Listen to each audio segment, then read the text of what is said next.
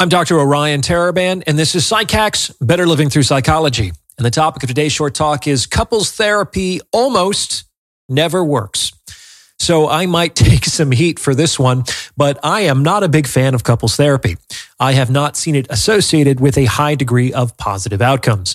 And I think this is true for a number of reasons, several of which I will be discussing in this episode. So let's jump right in.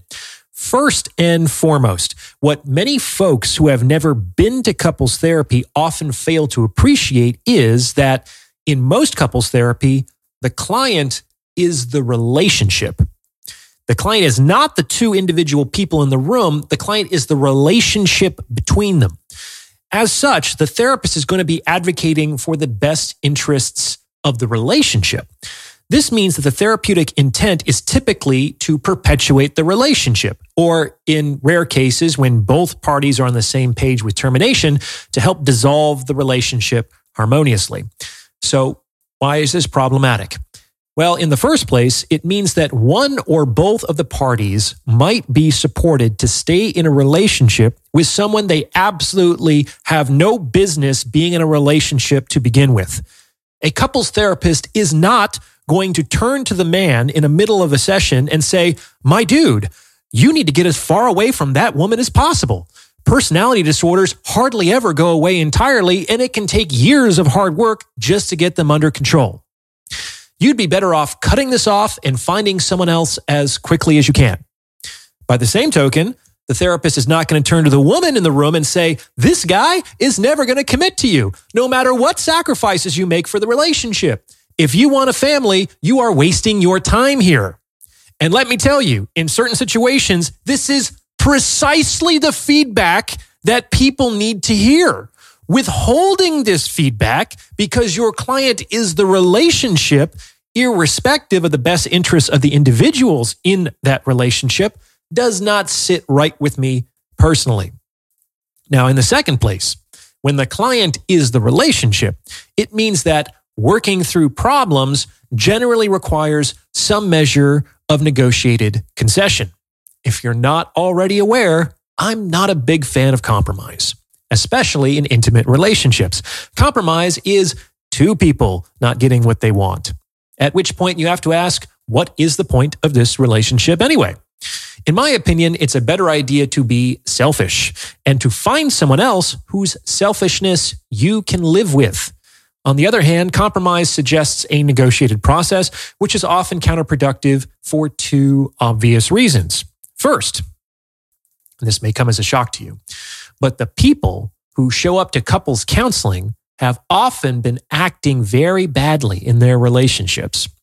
The reason why a relationship is dysfunctional could be that at least one of the people involved is acting like an emotional terrorist, throwing tantrums, being bullying and aggressive, hijacking family events, threatening to leave if demands are not met, etc., etc.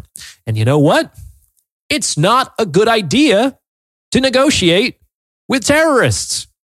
Coming to the bargaining table only when the other side behaves sufficiently badly only reinforces bad behavior and functionally guarantees that you will see more bad behavior in the future. Appeasement didn't work for the Nazis, and it's probably not going to work for your relationship. Now, if you have the misfortune of being in a relationship with an emotional terrorist, then you likely need to take a long, hard look at the person in the mirror, because this is your fault, at least to some extent.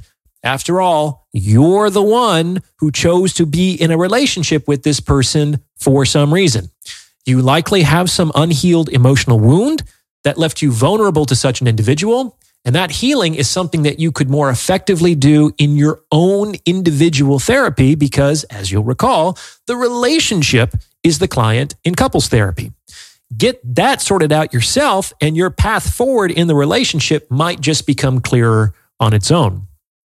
Now, before I go any further, if you're liking what you're hearing, please consider sending this episode to someone who might benefit from its message, because it's word of mouth referrals like this that really help to make the channel grow. And you can also hit the thanks button and tip me in proportion to the value you feel you've received from this episode. I really depend on your support. I don't do a lot of product placements or corporate sponsorships. I don't do any of them. So I really depend on your support to keep all of this going. I really appreciate it. Thank you very much. All right. And the second reason why negotiated concession often doesn't work in couples therapy is because one of the most common issues that couples typically bring into the counseling room is their sex life or their lack thereof. And you cannot negotiate desire.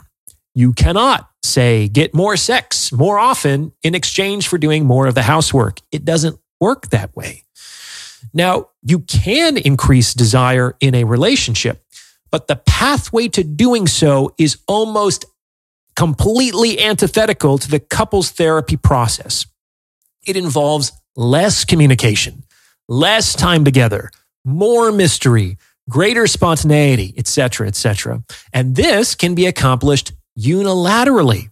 That is, if you just change how you show up in the relationship, it will force a shift in the dynamic of the relationship. And you definitely don't need your partner's permission to be more attractive in your own relationship. So just focus on doing that as opposed to talking about the lack of desire, which typically only makes the problem worse. Now, here's yet another thing to consider. As a therapist, I can tell you that it's actually very difficult to tell the truth to a person in a way that he or she can hear it. The truth is generally tough for people to hear. It's bitter medicine. So it typically requires some finesse to be able to speak the truth in such a way that it isn't automatically rejected. And while it is very difficult to tell the truth in a way that one person can hear it, it's almost impossible to tell the truth in a way that two people can hear it simultaneously. The best way for one person to hear this truth will not be the best way for another person to hear it. And the upshot of this is that the truth is typically what gets compromised. The truth is diluted to the point that two people can hear it. And this is often not nearly as effective as just giving it to each person individually in their own way.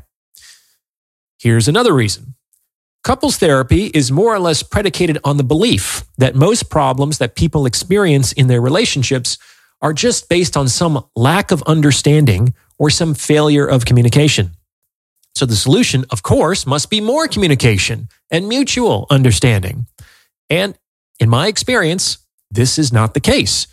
On some level, it's not important to understand why, say, one person is throwing temper tantrums. It's important that the temper tantrums stop.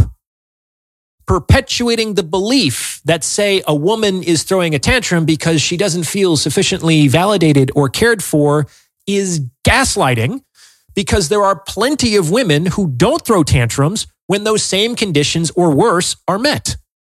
And the person who may believe that these are sufficient grounds for a tantrum would likely be better served in individual therapy anyway. The point is that certain things don't need to be understood. They just need to change. And understanding does not by itself inevitably lead to change. Some things just don't have a place in a healthy, loving relationship.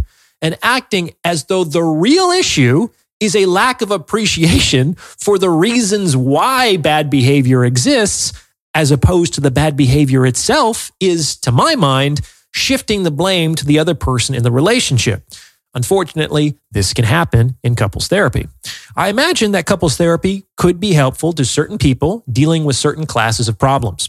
However, I haven't seen it produce positive outcomes in the vast majority of cases. What do you think? Does this fit with your own experience? Let me know in the comments below. And if you've gotten this far, you might as well like this episode and subscribe to this channel.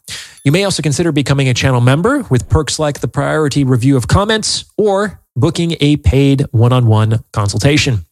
As always, thank you for listening.